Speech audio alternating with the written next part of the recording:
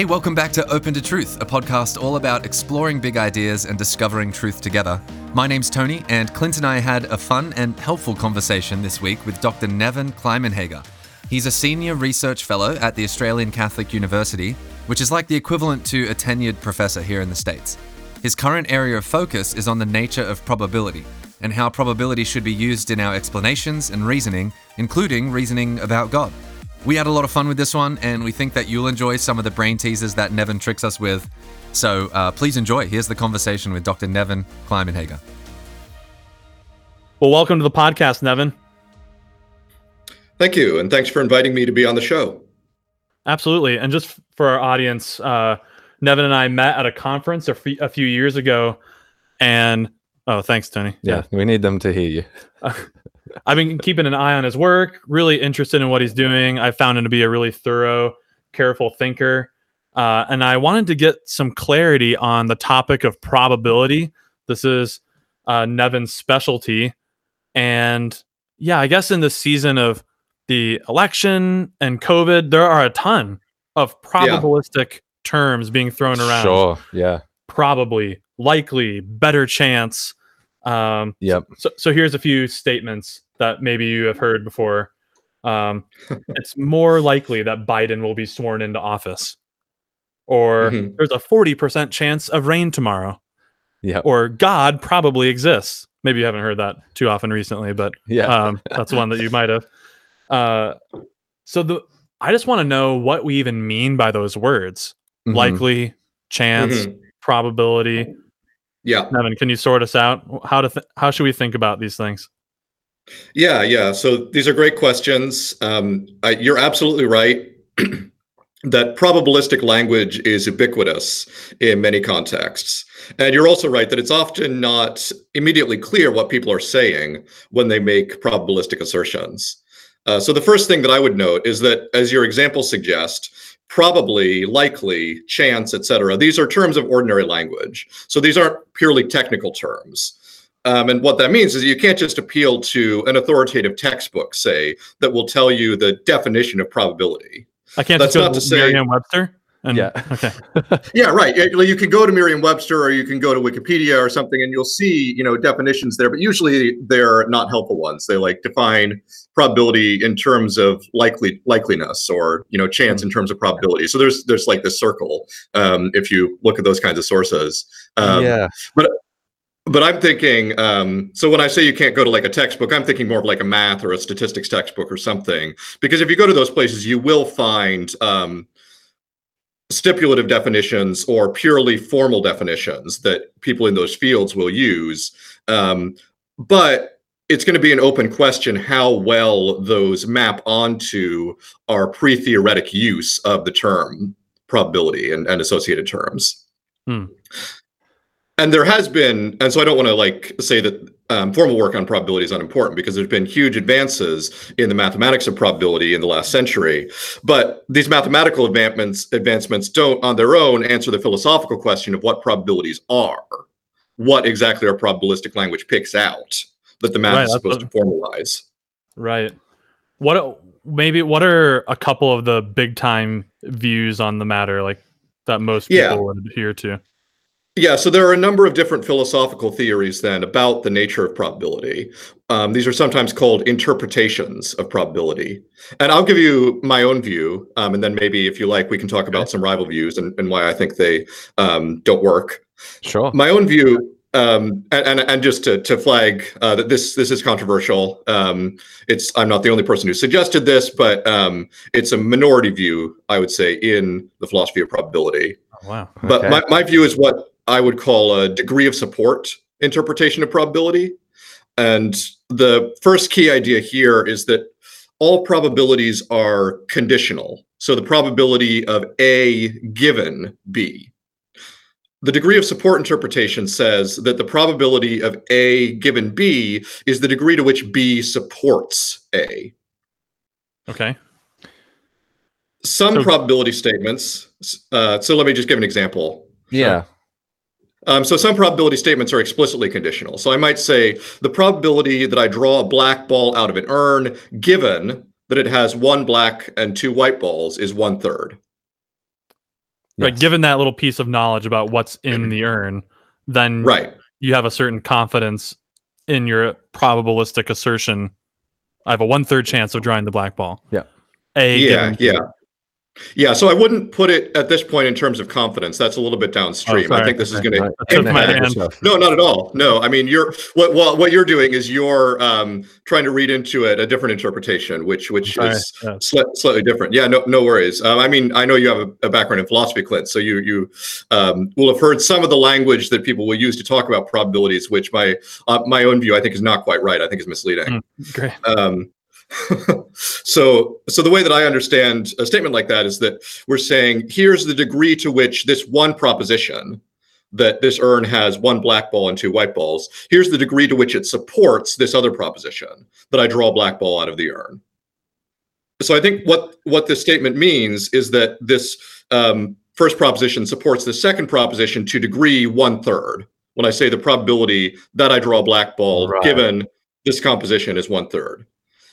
So if you like, you can think of this as like a simple argument where you have a premise and a conclusion, and we're asking, to what degree does the premise support the conclusion? Yeah. Okay. But you're saying that's different.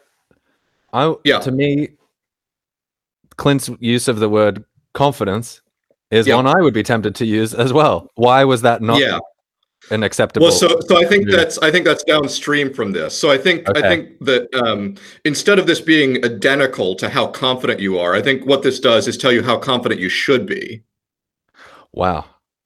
So the idea is, if the probability that I draw a black ball, given that the urn has this content, is 1/3, then if all I know is that the urn has these contents, then I should be confident to degree 1/3 that I draw a black ball.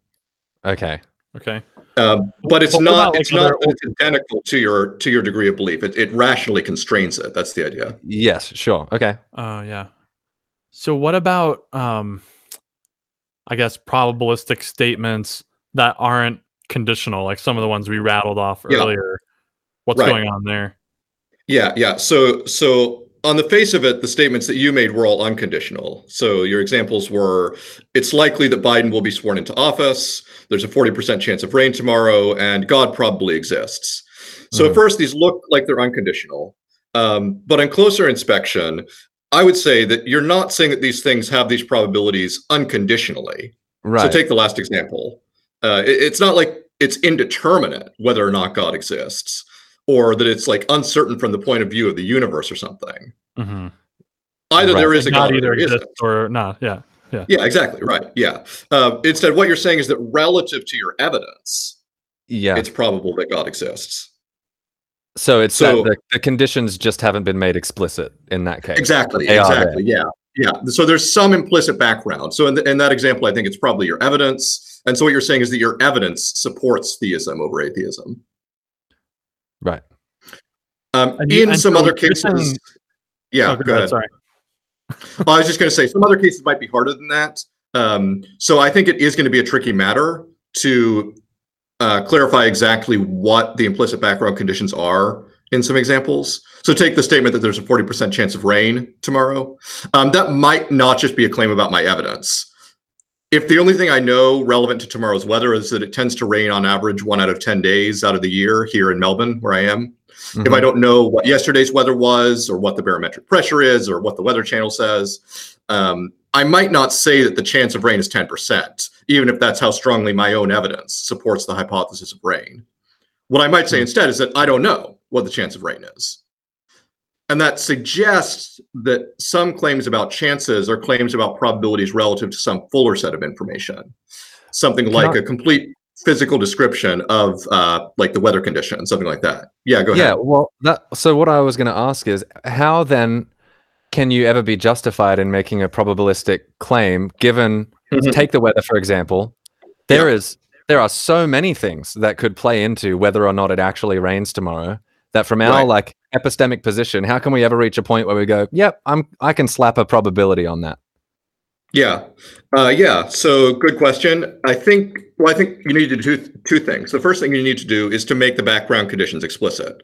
Mm-hmm. So are we talking about probability relative to your evidence, Are we talking about probability relative to something narrower or something broader? And it's when we're talking about probabilities relative to something broader, like relative to the total physical conditions in the past or right now, for example, that's where our claims about probabilities are themselves going to be uncertain, because we don't know what all the physical conditions are, right? We don't know what the complete weather conditions are on Earth right now. It's an extremely complicated system. And so you get kind of a higher order thing where you're going to be making these claims about the chances of rain tomorrow. That itself is going to be a probabilistic statement. You only can know that it's probable to some degree that this is what the chances relative to the total physical state of the system right now are. Does that make sense? And yeah, that does make sense. I'm wondering, that's pretty clear in the example of weather.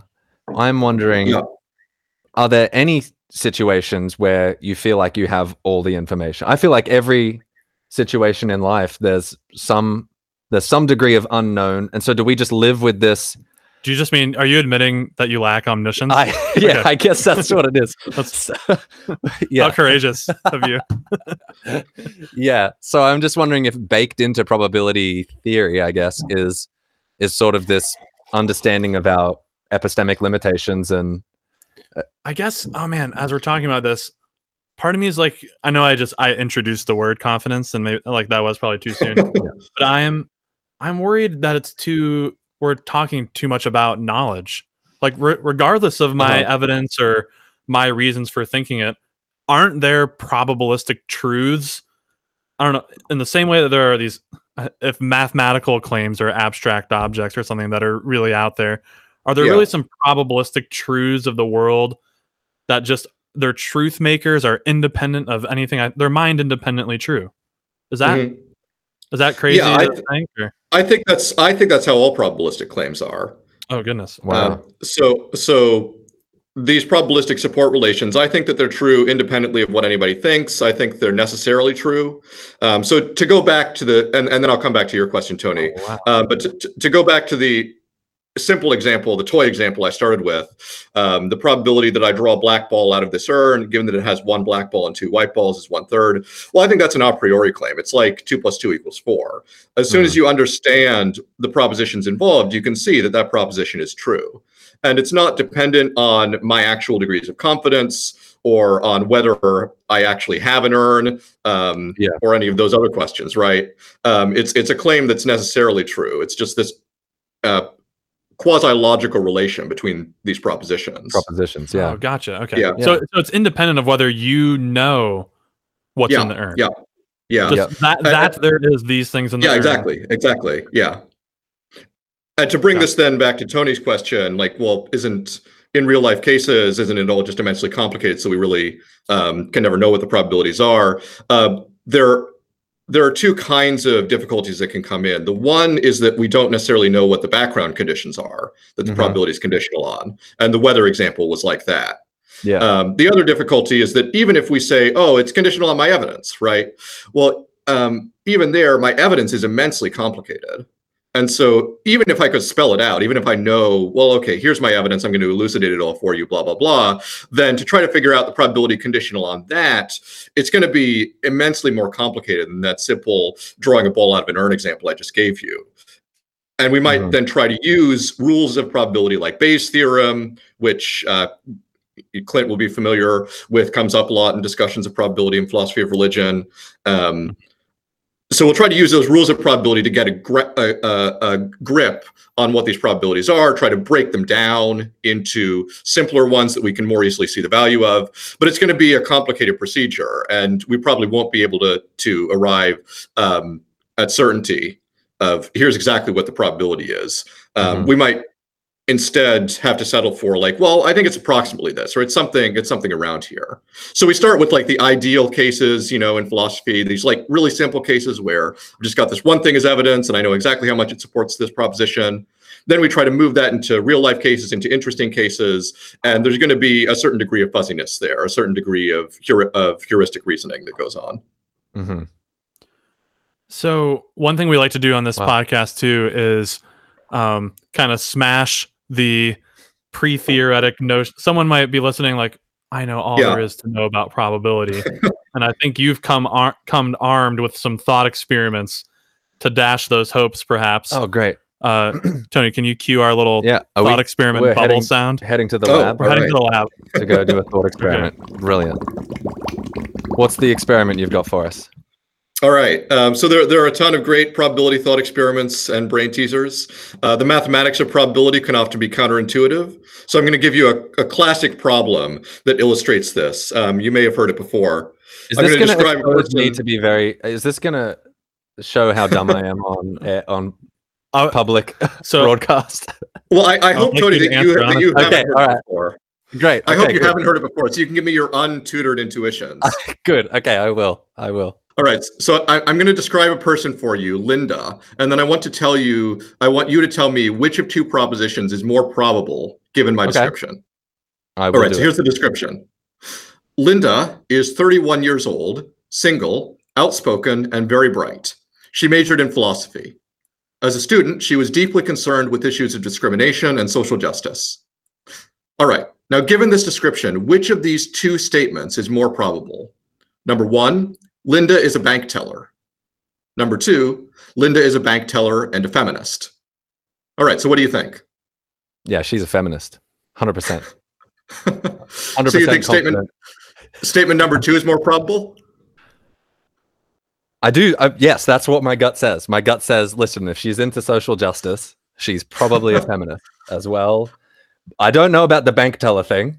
I don't know Yeah. anything about her ability to count money or whatnot. But if she's, Yeah, you so- said she was college educated, right, or something?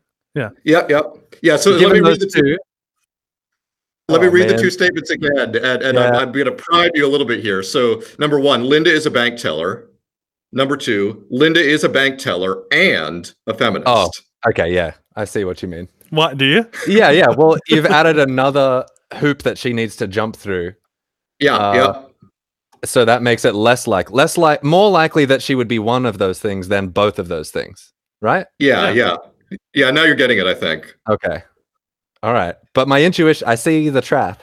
So what's I wanted to link Your social justice to feminism. gut was to say, oh, that second one, that sounds like Linda. Yeah, it does sound like Linda. Let's be real. Right. Classic Linda. That's good. Okay. So this case goes back to a psychology experiment in the early 80s by Daniel Kahneman and Amos Tversky. And what they found is that most people had the same reaction you did. They rated the second statement as more probable than the first. But as I think you saw then when I read the statements again, that's actually impossible because the probability of a conjunction, A and B, can't be higher than the probability of one of its conjuncts, A. Yes. Right. Yep. What's the fallacy in reasoning going on there? Is it do you think people are just looking for a connection? They see the word feminist and it linked to the description you gave, or is it like maybe they think it's a disjunction, like a bank teller or a feminist? Because that would be totally different. Then you'd pick B. Right.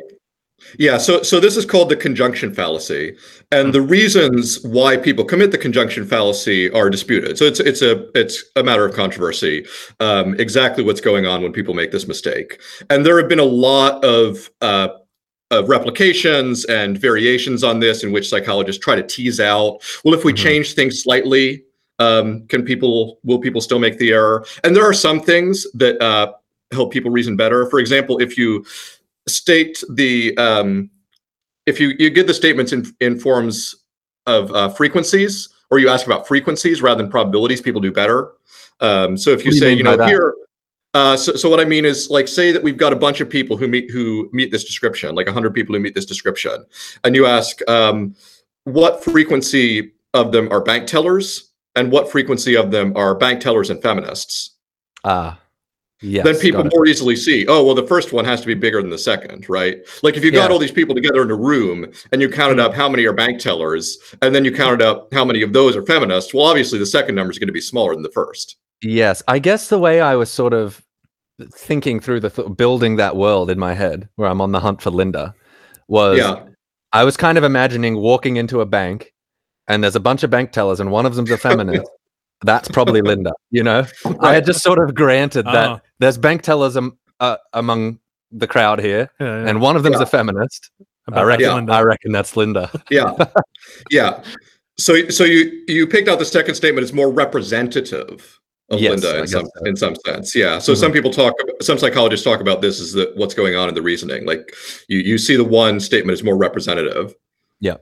So Nevin, are there how could this map onto the real world? Do people make this kind of conjunction fallacy for pieces of reasoning, I guess, that actually matter? I mean, people aren't walking around thinking about Linda On a Linda hunt. I guess some are thinking about feminism, but there are other topics in politics and in the world that people are thinking about. Do people make this mistake like rampantly? Yeah. How could this get us in trouble? I think so.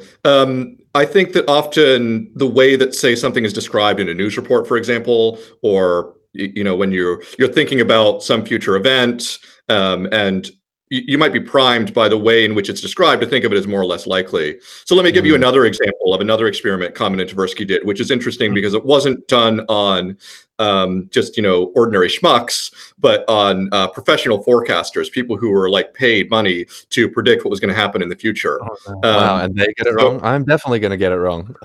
Yeah. So they well, this one you need two groups of people, so you'll see what's going on when I describe it. But what they did was they gave they had, let's say they had 100 people, 100 forecasters, and they gave 50 of them statement one. Statement one says, sometime in 1983, there will be a complete suspension of diplomatic relations between the USA and the Soviet Union. And then the other group, they gave statement two, sometime in 1983, there will be a Russian invasion of Poland and a complete suspension of diplomatic relations between the USA and the Soviet Union. And what they found is that group two, that was given the second statement, rated it as more probable than group one did, that was given the first statement in aggregate. Now, is there something going on there about, as you were talking about givens before, given that Russia has invaded Poland, it does seem more likely that things are going crazy with Russia. And and so in a lot of these cases, what might be going on is that people are kind of confusing different probabilities. So what you just suggested, Tony, is that maybe these people were confusing the probability of the conjunction with the probability of the second conjunct given the first conjunct. So they were confusing the probability. Exactly. That's exactly how you would have put it, right? Yeah, exactly. They were confusing the probability of a Russian invasion of Poland and a breakdown of diplomatic relations between the USA and Russia with the probability of a breakdown in diplomatic relations given an invasion. Yes, that's right. So to give like a contemporary example, so suppose that you were asking somebody, what's the probability that Biden will not be inaugurated president? Or you ask them, what's the probability that one of Trump's cases will win, like one of these court cases will win, and Biden won't be inaugurated president? You'll probably get a higher probability. People will probably give a higher probability to the second than to the first, because the second will get them thinking. The given thing. Oh man. Yeah. The second one will get them thinking, oh, maybe this is something that might happen. Yeah. Okay, so a couple years ago, you posted a thought experiment on Facebook for us philosophy nerds, and this thing genuinely caused me to lose a bit of sleep. Oh wow. I really wrestled with it. I didn't like it at all. Okay. And I'd like you to share it with our audience. You'll do far more justice and explanation than I would. And I think you know what I refer to. Yeah. So this thought experiment. Excuse me.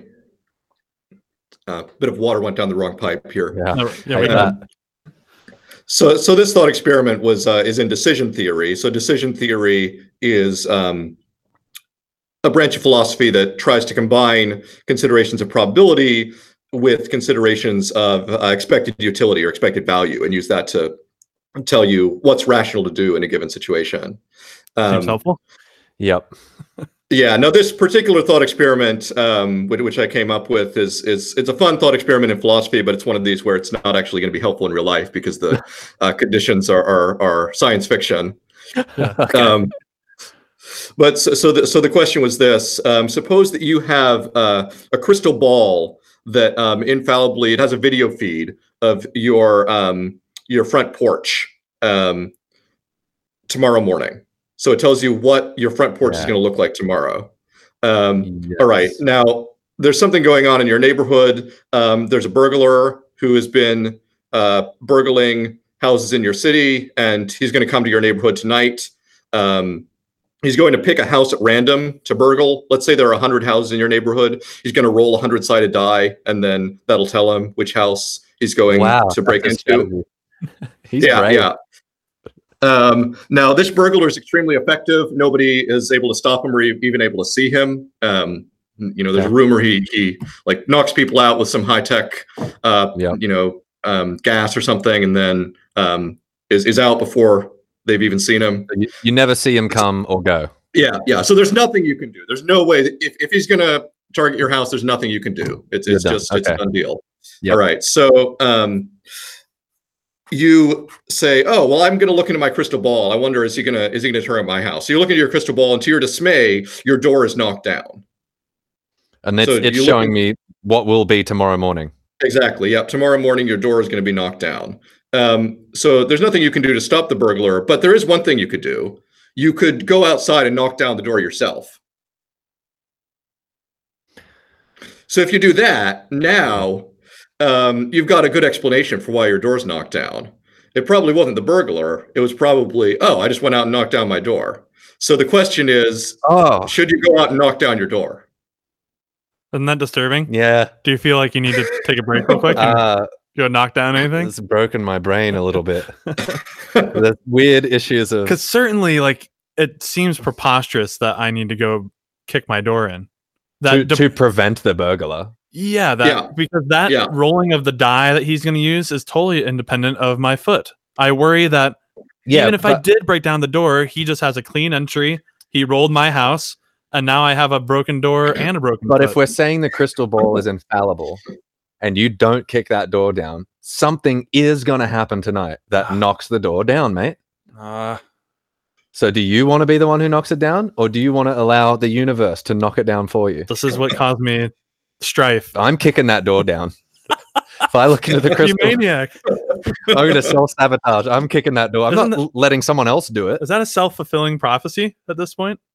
Yeah, there's something really strange going on. I'd rather give up the coherence of infallibility of the crystal ball than anything else. Yeah, at this point. I think that there's a potential for a great science fiction novel or short story here. Yeah, like where you get like self-fulfilling prophecies based on you got some technology that does this for you, and the company uses it to manipulate people into doing things they want or something. Yeah, he's slowly going insane, destroying your home. Yeah, smashing mugs, kicking doors down. So what's the answer? Is there an answer to this riddle? Or you would not. What are you actually going to do here? I want to know. No, I'm not. No, you're going to sit there. Who knows what happened? But I don't. Something terrible is going to happen to you then. So. In this case, if it really is 1 out of 100 for the burglar, then it probably was the burglar that did it. Yeah, I don't know. I don't. Yeah. Well, there goes your TV and all your valuables, mate, because you were too stubborn to kick down your door. That can't be how it works. I refuse.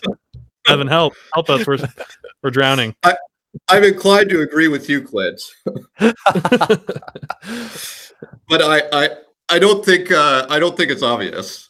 It's a very confusing puzzle because it brings to a fore like a clash between intuitions that don't clash in more ordinary cases. Like there's this breakdown between what the probability of the burglar having, or what the probability that the burglar will break into your house is, given what you do. There's a clash between that and what you can influence by your actions. Like when you break down the door, you're not going to cause the burglar to go somewhere else, right? That we know that's not a matter of just mere opinion. Yeah, that's built into the thought experiment. Yeah.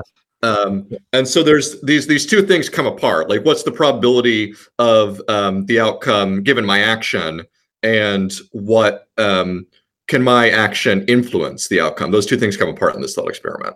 Yeah, or I think how you put it, or someone who commented on that Facebook thread long ago just brought up the term explanatory power, and it would do a lot of. It would balm my soul a little bit to kick down the door, because it would provide clean explanatory power in a way for why my ball probably showed that. Yeah. Yeah. I guess my concern was not your belongings. Well, not necessarily that it might be the burglar who does it, but something's doing it. Mm. My door will Yeah. get kicked down. Might as well be And me. if it's not the burglar, it could be something way worse. So yeah, I'm going to do it. okay. It's bizarre. That's great. Thank you for that mental workout. Now, slightly less fantastic, Mm. but more common, I would say. We've had a little bit of pushback From me. over here on the logic of the gambler's fallacy. And we also right. have a group of friends. Sometimes we have a campfire in my backyard. Some consternation from others on the logic of this. I don't like it. They are adamant that, and just real quick for our audience, so gambler's fallacy, you're flipping a fair coin, two-sided coin, and let's say you flipped it 4 times in a row, it's been heads. There's a... No, let's make it more. You flipped it 400 times and it's heads. Sure. 4,000. The question is, what's the probability that it will be heads or tails the next time? Mm-hmm. Mhm. And some people have this intuition that, oh, it's got to be tails. Like, tails is coming up. Mm. Well, in that case, I do get skeptical the more times, Yeah, the more instances of heads. even after Yeah. all we've talked about this, you're Yeah. getting worried. I do get worried. Like, what if I said the word 4,000? Yeah, because yeah, right. 4,000 heads. In the real world, though, this is my thing. In the real world, if you're in a casino you would think this is a loaded coin and it's gonna come up heads again. If it's been 500,000 times of heads, That's a high number. are you gonna bet on heads? Because if you don't, I'm gonna make out like a Well, bandit. I and you might, will but go I home would poor. be equally justified in betting on tails. No, I'd call you a fool. Yeah, so And I think go to sleep on my pile of money. what your discussion is bringing out is this this conflict between what could be true in an idealized thought experiment and then how to translate that into real life. Yes, right. So I think in terms of the logic of the gambler's fallacy, I think you've described it just fine, Clint. What's the gambler's fallacy is supposed to be a case where you have probabilistically independent events, like you're flipping a fair coin, and you think that because you've had a run of a particular outcome, like 400 heads in a row, this makes that outcome less likely in future trials. Very succinct explanation. Yeah, he's done this once or twice. So sometimes, and you also then in your conversation, you switch to moving the other way, saying, well, maybe heads is more likely. Yeah. So sometimes people also use the gambler's fallacy to describe the opposite error, thinking that after a run of heads, it's more likely the next flip will land heads as well. Sometimes that's also called the hot hand fallacy. The example here being that a basketball player who's just made a couple successful shots is more likely to make his next shot. But that does seem true to me. No, it's pretty Yeah, shown yeah. that you're on.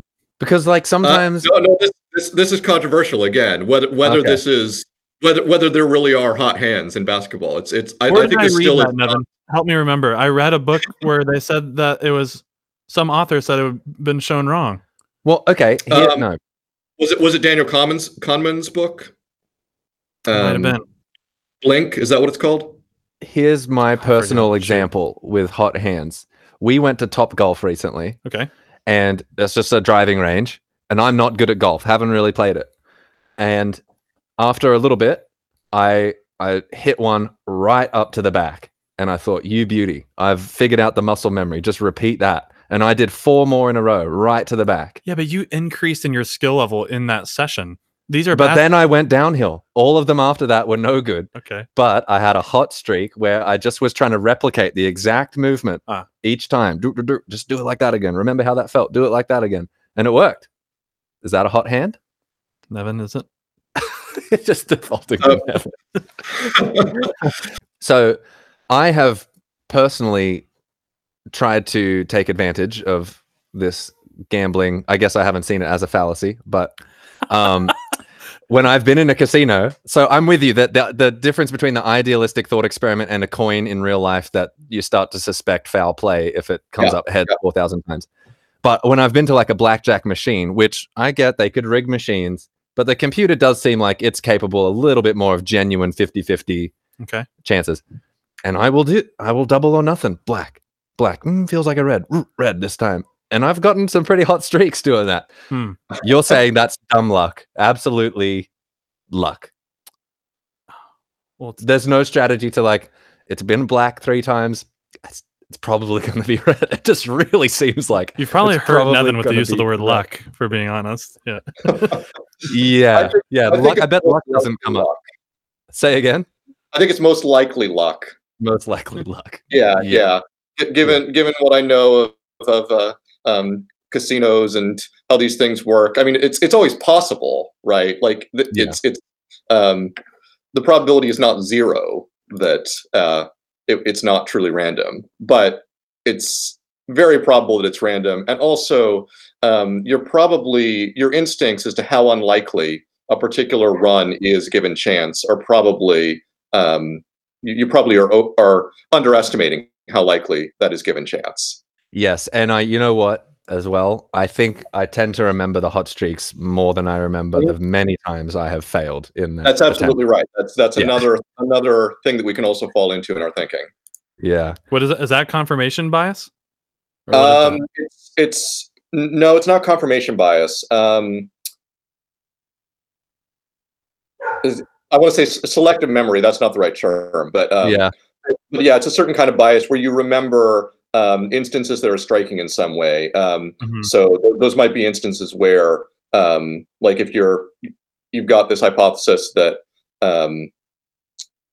the hot hand, or that this reasoning works, where you bet on three, but black has come up three times, and then red's more likely, or black's more likely, whichever one it is, and then you remember instances in which that has been successful. Yes, right. Can I ask, I think you're the man I should be asking, as a philosopher of probability. Can we know, is anything truly random?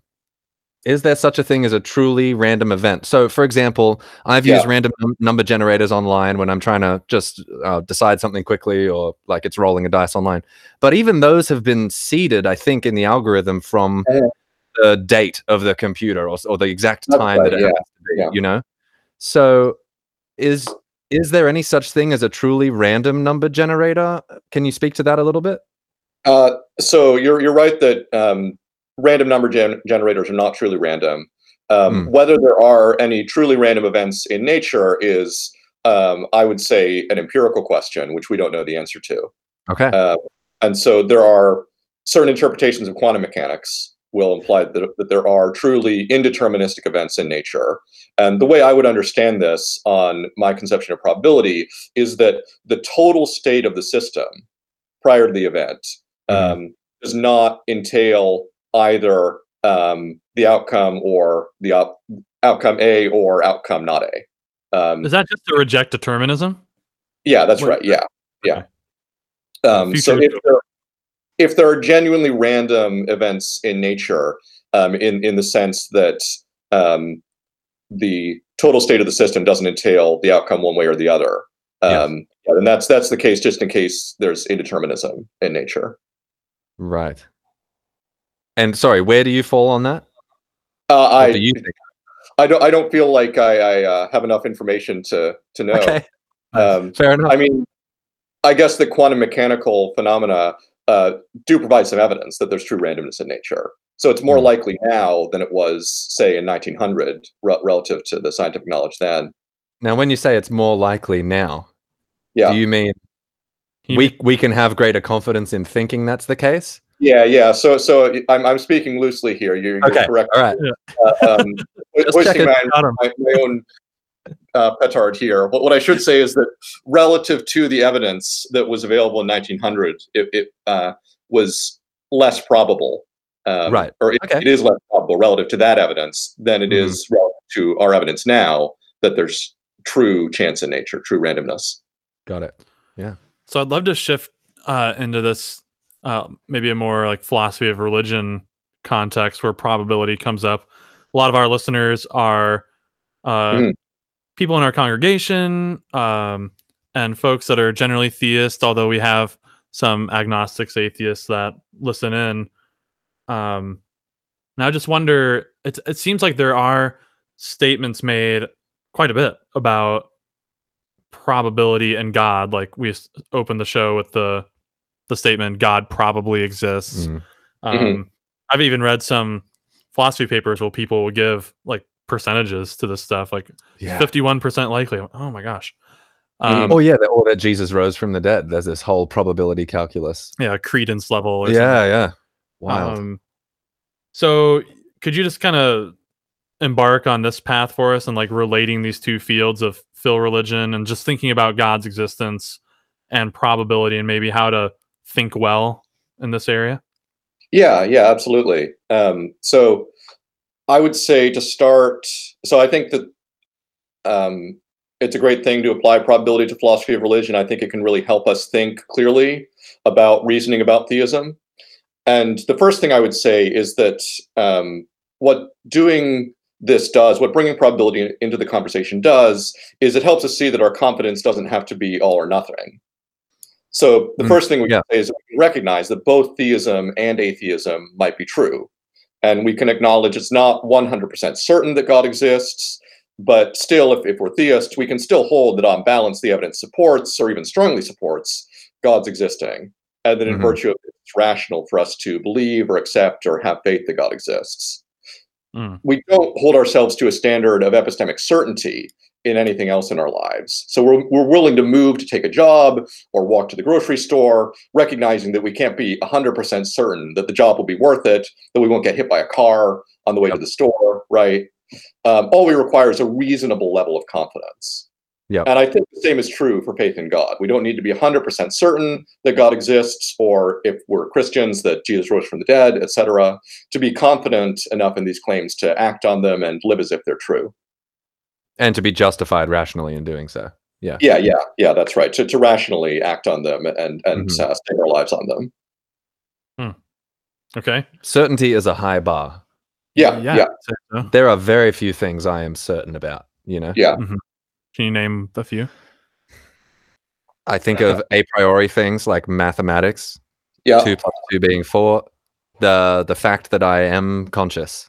That seems like indisputable to me at the moment. Yeah. Sure. Actually, maybe more than anything else. That's the most indisputable Even more than thing. the math. Yeah. Okay. I would sooner hesitate on the math than I would hesitate that I am aware right now.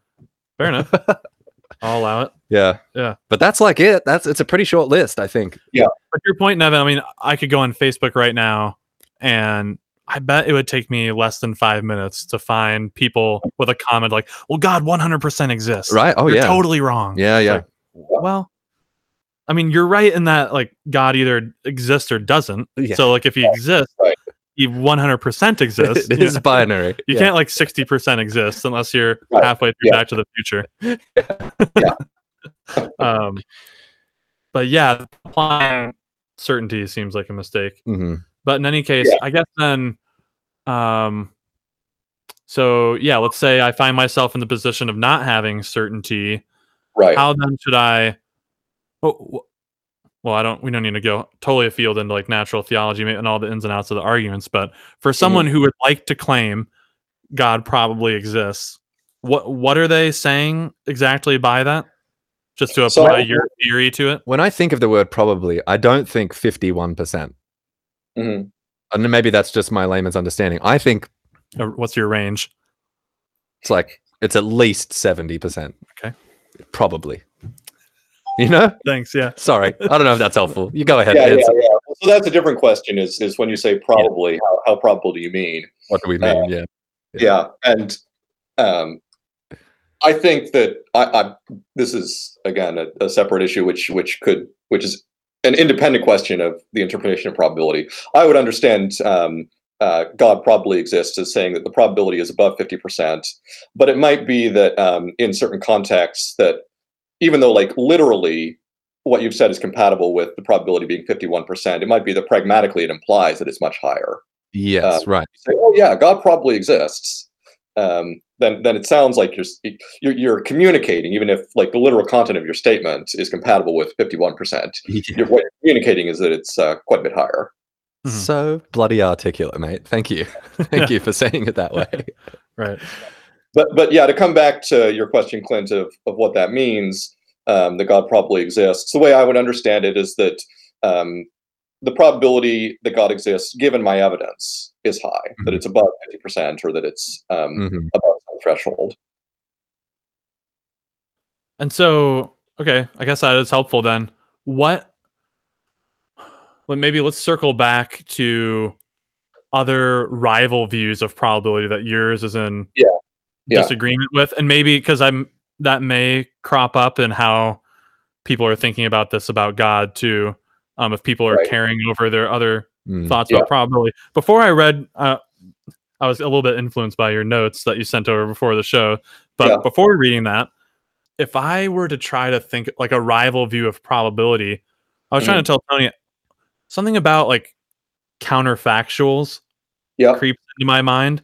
In that, so let's say the 40% chance of rain tomorrow. I Right. probably would have, before listening to you here, I would have been tempted to articulate that, the meaning of that, as saying, well, if we were to be able to run some simulations of tomorrow, let's say 10 of them, it would Yeah. rain in 4.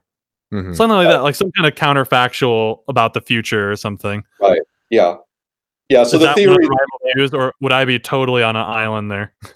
you're definitely articulating one kind of a rival view. So you're articulating a version of frequentism, which Oh. identifies probabilities with relative frequencies in some class.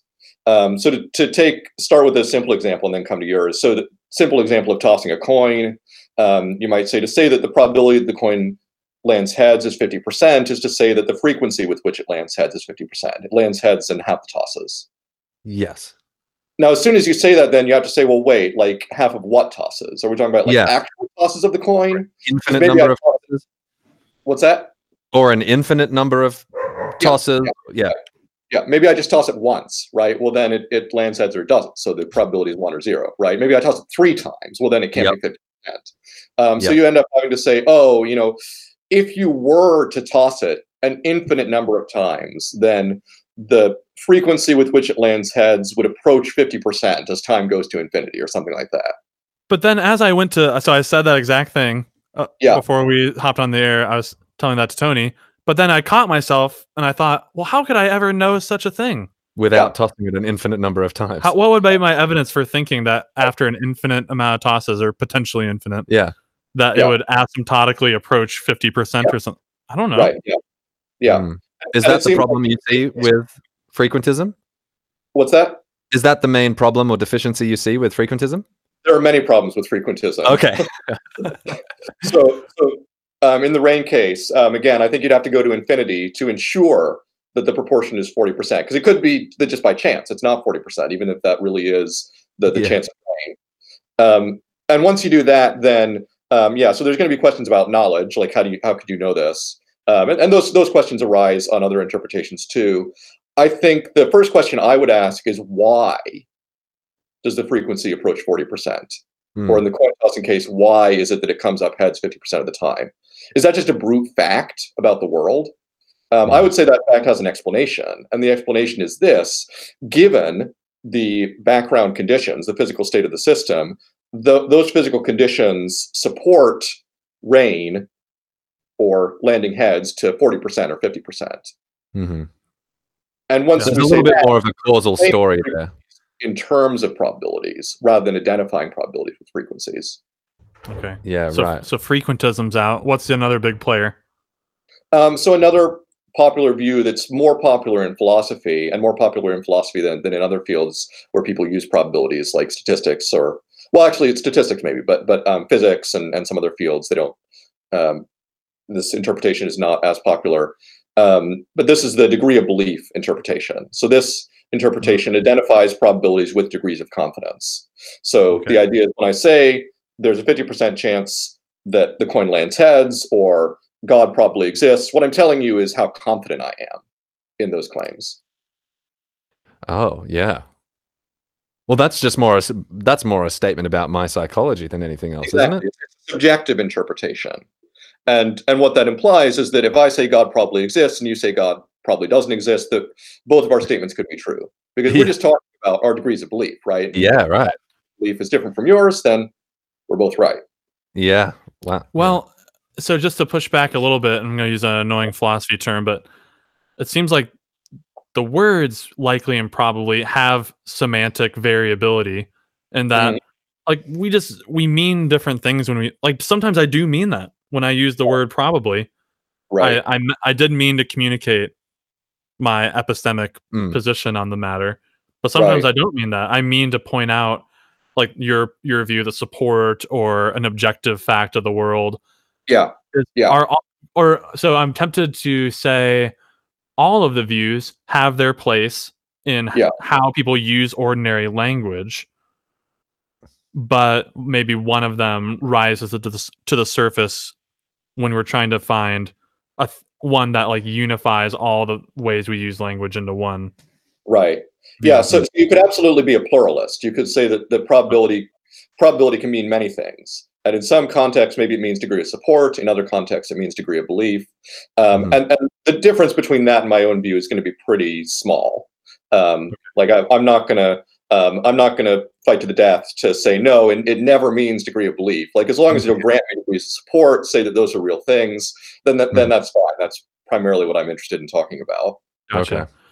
Well, as we wind down here, can you any like final thoughts on some big no-nos that we should not be doing? Like tell me, help me. Both ourselves and our audience. What are some other big faux pas of probabilistic reasoning that you encounter all the time?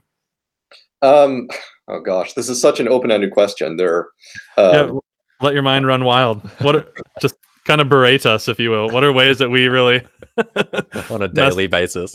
Probably.